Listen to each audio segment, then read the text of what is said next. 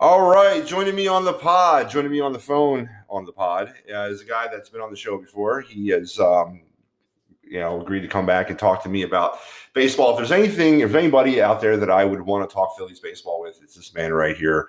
He is the face of Phillies baseball in my world, which you can take that in many different ways. Anyway, you can catch this guy weekdays from 2 to 6 p.m. on the 94.1 WIP side of the radio in the Delaware Valley. He is the producer of the Marks and Reese show. And if you're not in Delaware Valley, just go up on the radio.com app and search 94 WIP. And he's also the brains and the voice behind the High Hopes pod. It is available anywhere there is pods. So go ahead and check that out. That's a really good listen. So Jack Fritz joins me. Jack, good evening. Thank you for coming back on, man.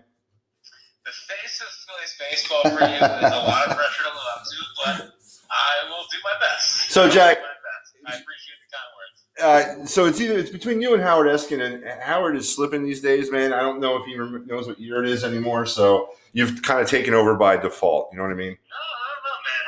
Howard's maintained his sharpness, man. You're not giving him enough credit. Yeah, I'm giving him enough credit, man, because I'm giving him actually too much credit. There was a time when it came to baseball. For me, it was between you, Howard, and then Rob Ellis was sneaking in there. But Rob's kind of fallen back a little bit lately, in my opinion. So you're in there as number one, Jack. So congratulations. What an honor. All right, Jack. We're sitting here on the evening of September the 24th. About an hour ago, the San Francisco Giants fell to the Colorado Rockies, thus placing the Phillies a half a game out of that final wild card spot in this COVID-shortened 60-game baseball season. The Phillies are going to start a 3-game series tomorrow down there in St. Pete against the Rays, a Rays team that's already clinched the AL East and potentially really, I don't know if they're really caring to fight for that number one overall spot in the AL. They may take a back seat. They may rest some players. But, Jack, did you think we'd be here? Do you think at 28 and 29 we'd be in this position at this point of the season? Well, I mean, it would have been a major disappointment if we weren't.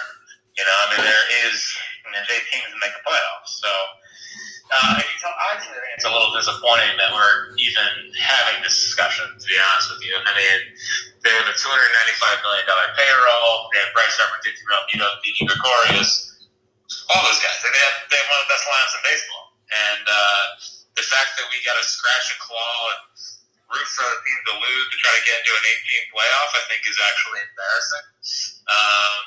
But yeah, I mean, and honestly, like they play the Nationals again this week, and they should. The Nationals team is done. I mean, they faced two pitchers that have an ERA over 7 and a career minor leaguer, and they lost 3 of 4. So they didn't take care of business then, and it might come back to bite them. But I honestly think that the fact that we're even having a conversation about them, being the 8th seed and sneaking into the playoffs is actually. And we'll get into the bullpen here. Obviously, that's been the Achilles heel of this team all season long on an epic historical way. The fact that this bullpen has been so bad, epically bad, can I not stress how bad they've been, that they are actually still in this thing? What does that say mainly about Joe Girardi? Well, it's funny because the conversation around Gabe was like he was holding back a 90-win baseball team. I mean, people literally called him the offseason and told us that Gabe cost them 10 games last year, which obviously is ridiculous. I mean, no manager has that much control over day-to-day stuff on the baseball team. So, Girardi's been a little disappointing to the standpoint of not really his moves on the field. There's been some questionable moves, but I've generally agreed with him for most of the season. But the part that's been disappointing for me from Girardi was, for example, like this last week, losing 3-4 to the Nationals, who don't really have anything to play for, and to see that team kind of come out flat was really disappointing for me, just because I thought Girardi was going to get this team's level of intensity up, and I just haven't seen that. It looked like the same team that had collapsed the last 2 Septembers, or had not shown up in the last 2 Septembers. So, I can't blame him too much for the bullpen because I think the talent is that bad. But at the same time, I mean, they traded for guys with pretty good track records, and they all got here in stock. Yeah. I think that's ultimately on the pitcher. I don't think that's on the manager. But it is eye-opening just how bad this bullpen has been. And, people love to rip Gabe and stuff, and people love to rip this quote apart, but they did have the fourth lowest second half bullpen era in baseball last year with way less talent than they have right now. So I guess you can take that for what it is, but it's a fact that this is now the second worst bullpen in the history of baseball. Yeah. That's pretty shocking. Yeah. No, it's very shocking. It's extremely shocking, and it's more shocking to me that it's not like it just happened in 2020. This has been a problem since since 2012 or since 2013. I mean, they've never really got the bullpen back on track during the rebuild. They never really paid attention to it.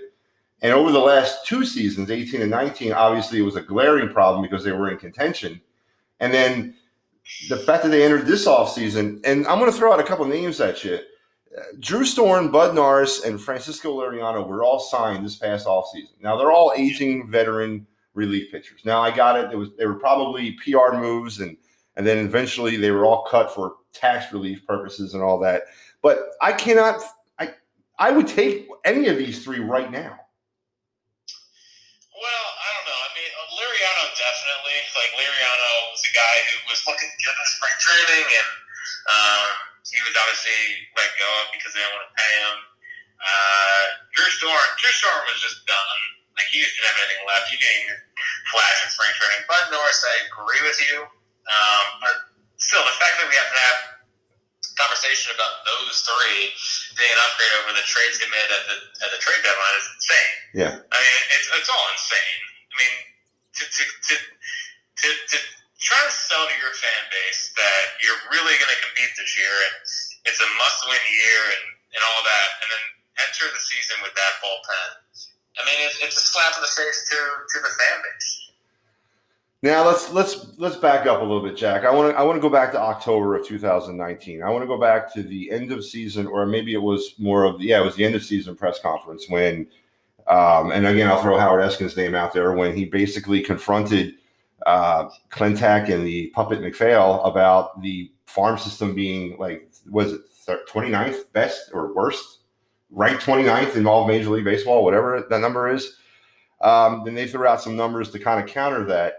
But ball don't lie, Jack. It really doesn't. When you have such a void of talent that's coming up, it's almost like what the Eagles are involved in now. They have no talent from within, and now they're going out to try to sign this aging talent, and it's creating that void. Ultimately, at the end of the day, Matt Klentak, is he ultimately responsible for the failures of the Phillies on the field? Yeah, definitely. I mean, from having no depth to I believe in Mickey Moliak from the standpoint of I think he could be the starting caliber center fielder in the major leagues, so I think he's going to live up to being the number one overall pick. No, but the fact that you have to play him in left field when you're trying to make a playoff run is embarrassing. I mean, he's not ready yet. No. He's not ready for the major leagues. So that was embarrassing. I mean, he built literally the second worst bullpen in the history of baseball. He put together a good lineup, but really it was a bunch of no-brainers. I mean, Didi was a no-brainer signing. Bryce was a no-brainer. Digby was a no-brainer trade. McCutcheon, I think, was a pretty smart signing. He unfortunately got hurt, and that kind of hurt things for the Phils. But from a lineup standpoint, they had a good lineup. Reese bounced back, which was nice to see. Kingery was a disaster this year. But overall, I mean, the lineup was good, but it was a lot of no-brainers. And then the starting staff, we learned with a smart signing. I'm actually shocked they didn't sign Madison Bumgarner. That would have been more on brand for this team. But yeah, I mean, ultimately they've tried to compete for 3 seasons and they're 500. I mean, they're a 500 baseball team with a $295 million payroll. I can't believe the GM's gonna last, even if this team makes the playoffs. So, he is awful at his job, and for them to come out of a rebuild with having no money on the books and 3 top 10 picks without any really. I mean, Bones a cornerstone. That's about it. I mean, Bones a legit blue chip talent, but like who else does he unearth as a blue chip talent? I like Hunter Howard a lot. But other than that, I mean, Hazley was taken ahead of Keston Hiura and Joe Adele, who are both better prospects and Hazley's like a 4th outfielder. Bones obviously great, and then the Moniak pick. Now, I think he did good the last 2 drafts. I like Bryson's style a lot, and I like McAble, but it's not good enough. And when the Phillies entered the rebuild in 2015, I mean, they had the high draft picks and they had no committed money on the books, and with an owner that was ready to spend, and they've come out of it with a mediocre baseball team, which is infuriating. Absolutely infuriating, Jack Fritz. And also, I want to throw out 2 names at you, and then I want to talk about Mickey Moniak because you brought him up. But you know who I really miss out there tossing around the ball? It was almost like I never even seen him pitch. David Robertson. Now, in his 7 games and 6.2 innings of pitching in 2 years, it's almost like I never got to know the man. And, I guess he kind of just falls right in the line with all the great moves that were made by Matt Klentak and company. Of course, and we can talk about Sir Anthony Dominguez. Again, we 2 years to identify he needed Tommy John surgery. So the list goes on and on. Mickey Moniak, you brought him up, Jack, and I want to talk about him for a second. I like what Mickey Moniak has brought, over the last couple of weeks, him being up there. Obviously, he's got some work to do. He looks like he's about 12. That's the first thing he needs to change. He needs to put on about 100 pounds of muscle. Number 2, now, the other night when he was up in that very critical situation against the Nationals, facing a full count, was there anybody on the free world other than Mickey Moniak that knew that it was going to be high heat outside the zone that they were going to throw at him at 3-2? I mean, was I completely missing that, or he was looking swing? You could see it in his eyes on TV. He was swinging no matter where that ball was. So that concerns me a little bit about him as the number 1 overall pick. Well, the thing is, and what's interesting is, I mean, like he came up and I think he walked like 4 or 5 times. And if you look at his minor league walk rate, it was like 5%. So he actually came up and showed a better eye than I was expecting. But yeah, I mean, obviously, he's 22 and he's a big moment. At least he's aggressive. Far too many times in that spot, you see like an Adam Hazley who just will watch a fastball down the middle. So yeah, I mean, he definitely has some work to do. I mean, that's for sure. But 22. And I thought he put together some good at bats, and as soon as he works on, kind of launching within the strike zone, I think there's a decent player there. I don't think he's going to be this unbelievable number 1 overall pick, but he's shown pretty good improvement in the last year. And I think the new Phillies minor league development staff has really helped him, and I think they're going to help get the most out of him. So it was some encouraging signs, hit some balls hard. The defense is usually really good. Unfortunately, he had to throw against Washington and then they're playing left. So, and also he's not really a left fielder; he's a center fielder. Right. Maybe that could attribute to it. But yeah, I like what I saw for the most part from Moniak. I did too, and it's about time that he got up there. And I hope it's a trend that I mean they can rely on him next year. I know we're a million years away from next spring training, and there's probably going to be 1,000 things that change about the team, but. Let's talk about the weekend. What do you believe is going to happen in Tampa? And more importantly, what do you believe is going to happen with the Giants and the Reds? And at the end of the day, do the Phillies find themselves as one of the 2 wild cards, or they potentially find themselves as that number 2 seed in the NL East? I mean, give me, I guess mathematically, what are your odds the Phillies are going to the playoffs by Sunday night? Give me a number. I'll say like 40%. Okay. Because like there's just a part of me that still doesn't trust them, and maybe it's because we're coming straight off the National Series, and I saw how they showed up or didn't show up when they needed it, and when the pressure was on. So maybe that's kind of clouding my vision a little bit. But like I was really disheartened with the first 3 games of the National Series, and I need to see some kind of fight this weekend. I would love for them to make the playoffs. My first, the thing I care the most about is Matt Klentak being fired. Like if you gave me the choice of Matt Klentak coming back or the Phillies, like if the Phillies, I'd rather the Phillies miss the playoffs than Klentak come back. Like if you gave me that scenario, I would rather Klentak be fired than the Phillies make the playoffs. So that's my first overall concern. My second overall thing I want to see the most is like show up this weekend. Play with your hair on fire. Go out there with some energy, and don't just like fold. I mean, they folded the first 3 games of the National Series. They came back and did a great job on Wednesday night, but it might have been too little, too late. They might have squandered this opportunity. I want to see a team this weekend that looks like they care and looks like they want to be there. And then, the Rays, even when they're not in it, I mean, they've already clinched. They really have nothing to play for. Like, their depth is still sick. Yeah. They're pitching Morton on Friday.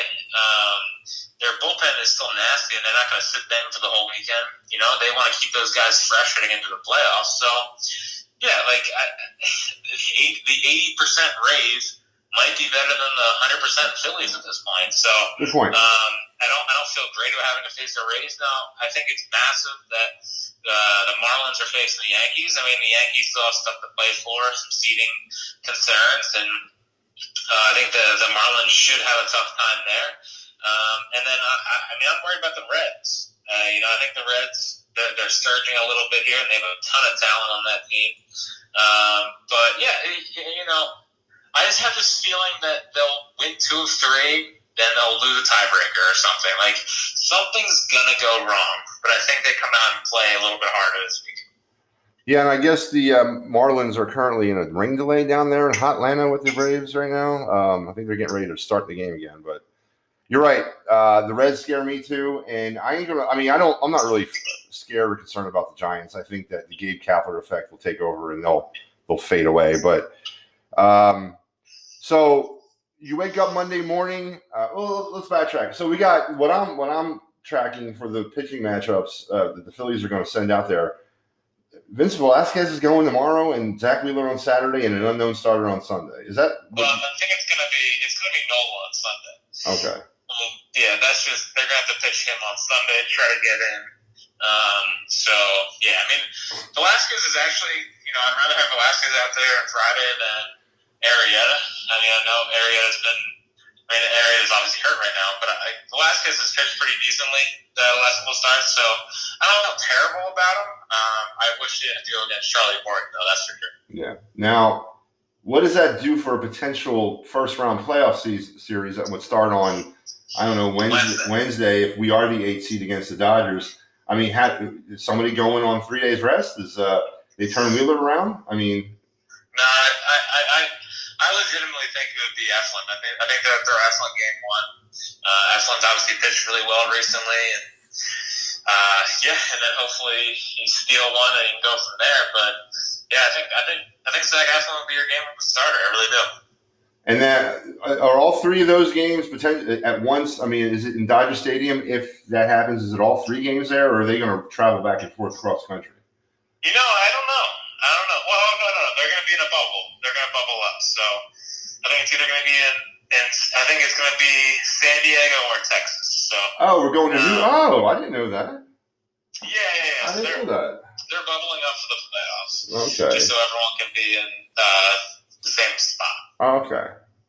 Yeah, it should be interesting. I mean, it's going to suck without fans. I mean, you're a hockey fan. I'm a baseball fan. I mean, you can just, the crowds of our respective sports in the playoffs, it just raises the intensity level that you don't see during the regular season. Like, I'm gonna really miss the crowd reactions this postseason. It's gonna be a real shame, and hopefully the Phillies are a part of it. So, Jack, you bring that up, and growing up, and even in my 20s and 30s, there's nothing like the atmosphere or the sounds or just that autumn baseball, the playoff baseball. the fans. You're right. They're so like that whole like experience to me makes playoff baseball probably one of the top. I mean, I'm a big fan of playoff baseball, the final, the NCAA tournament, all that stuff. But when I think of fall and nights in the fall, I think of playoff baseball in the World Series. I don't know, man. It's just not seeing that this year or not experiencing that this year, regardless of the Phillies are in or not. It's just odd. You know what I mean? It takes a lot away from it. That's just kind of how I feel about that. Yeah, and it's just like what's so funny about baseball and regular season is that it's so slow and methodical, and that you're at the ballpark and you'll like step away for 2 innings and go grab a hot dog and a beer and then come back and you're just like, what happened? Oh, nothing much, or there's a homer or whatever. And then playoff baseball starts. Every pitch. And it's like, oh my God, I'm nervous on every single pitch. And that's one thing that, in watching all these sports, and even the Flyers during the run that they were on this year, but then, Sixers and playoff basketball, it's like, it just, none of it feels real. Like, none of it feels the same. They're sure it was playoff hockey and it was semi-intense, but unless there's fans in the crowd, there's just not the same level of intensity, because you can't see these players fold under pressure or the crowd. Like that part of it made it fun, and having the home field advantage and all that, home ice advantage. Like I just think that the Flyers, for example, their run was fun. The city was pretty into it. But I think that if there was fans at the Wells Fargo Center and they were winning these overtime games, like it would have felt way, way, way bigger. And that's what I fear about playoff baseball. It won't really have the same feel because there won't be fans in the stands, and it's a shame. And hopefully next year we can get them back. Yeah, definitely. Hopefully next year. I mean, I can't go another year without going to games. Jack, if I were to wake up from a coma and I was like in a coma for like a year, I went into the coma in the World Series last year, and I woke up today. How would you sum up the COVID 2020 baseball season to me to this point? Honestly, like the best teams are kind of the best teams. I mean, the Marlins are surprising. The Gage Giants are surprising. But I mean, overall, the Dodgers are amazing. The Rays are amazing. The Yankees started off slow, but they rounded into form here. They had a little meltdown a couple weeks ago, but they bounced back. It's been weird without fans for sure, and I don't know. Like it's been 60 games. It's been a sprint, but it's still. The Phillies somehow managed to fit 162 games of pain into 60 games, which is impressive. But yeah, it's been interesting, and it's. I think being a Phillies fan during this 60-game run is like probably the worst team to have rooted for. I mean, you're rooting for the second worst bullpen in the history of baseball. So I wouldn't wish rooting for this Phillies team on my worst enemy. So if you were in a coma, I would not endorse you maybe rooting for the Phillies. Maybe choose the Rays, the Dodgers. But if you did enjoy the Phillies this season, I mean, I guess that's your own choice. Are the Chicago White Sox the San Diego Padres for real? The Padres are definitely real. I mean, they straight up rake. I mean, top to bottom. I mean, it's the Dodgers, them, us. Up there with the best lines in the NL. I mean, Tatis has slowed down a little bit, and I need him to pick it up a little bit because I own him in fantasy and I'm in the championship this week. So I need Tatis to kind of go back on one of those little Tatis runs. But Machado, like no one's talked about Manny Machado. Not at all. I mean, he's batting like .315, just like putting up superstar stats and really solidifying himself as the $300 million man. And like no one talks about him. Like, no one talks about Manny Machado at all. So I think the Padres are great, and they kind of fixed that bullpen a little bit with some of the deadline moves they made. And unfortunately, Clevenger got hurt yesterday, so That stinks. And then the White Sox kind of remind me of that, like the 15, 16 Cubs. Like so much young talent. They have a guy like Keuchel who's been there before. But we'll see. I mean, we'll see once they get to the playoffs what the young talent can do. But Tim Anderson's a great guy to have on your team. Keuchel's a great guy to have on your team. Pretty inexperienced pen. Colomne's pitching a lot of big games, but I mean they destroy the baseball too. So I'm more believer in the Padres than the White Sox, but both teams definitely feel real. And the 2020 World Series will be played between who? Rays and Dodgers, baby. I mean, the Rays are built for this. They have the starting staff. It's good. Last now in the postseason is just going to be really, really tough to square up. And then when you have that bullpen, I mean, it's just stupid. I mean, they have so many guys that can just come out and get out. So it's not even just power guys. They have Aaron Luke, who the Phillies had a couple years ago. He's been good for them. Like it's just they have guys that can do so many different things. I mean, they're so deep and talented that they're the first team in Major League Baseball to start a game full of only lefty hitters. Like that's crazy for a Major League Baseball team. So I'll go Rays Dodgers, and I think that'd be a really fun World Series. It's just gonna the 8 teams I think is a sham, and I hope it's unfortunate that they're probably gonna do it next year, but there's gonna be some really fun matchups in this year's postseason. I agree. No, I agree. And who wins, Rays or Dodgers? I think it's the Dodgers' year. And they win the 60-game season. They trade for Mookie, and they finally get it without any fans in the stands. It'll be unbelievable. Dodgers have been the class of the NL for a decade now. They've had so many chances at the World Series, and for them to have to win it, for the first time since '88, without fans in the stands, stinks for them. But it just feels right.